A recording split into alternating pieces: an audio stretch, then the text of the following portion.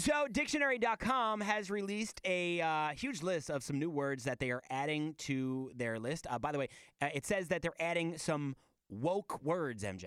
Is the word woke getting brought into the dictionary You know too? what? I don't know. It doesn't All right. say, Well, but this is why I hate this world right now, because these aren't words. some woke words.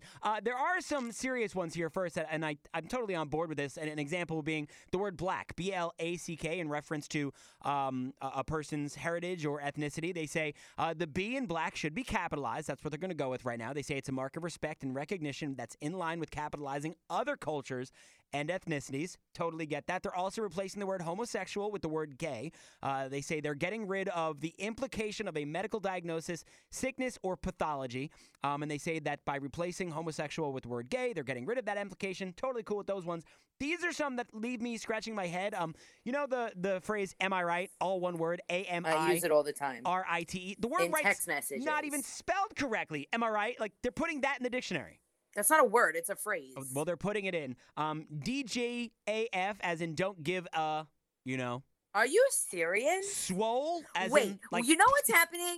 You know what's happening? Everybody's so worried about who the president's going to be. They're not really looking at the fact that these new generations are taking over. Can we, you know what? You bring up a great point. So many people, and this is not to get political here, and this is not indicative of where I side or how I vote, but so many people very upset with how the president speaks sometimes on Twitter. If we're adding these phrases and these words to the dictionary, this pretty much plays into what he does on Twitter. Are you kidding me right now?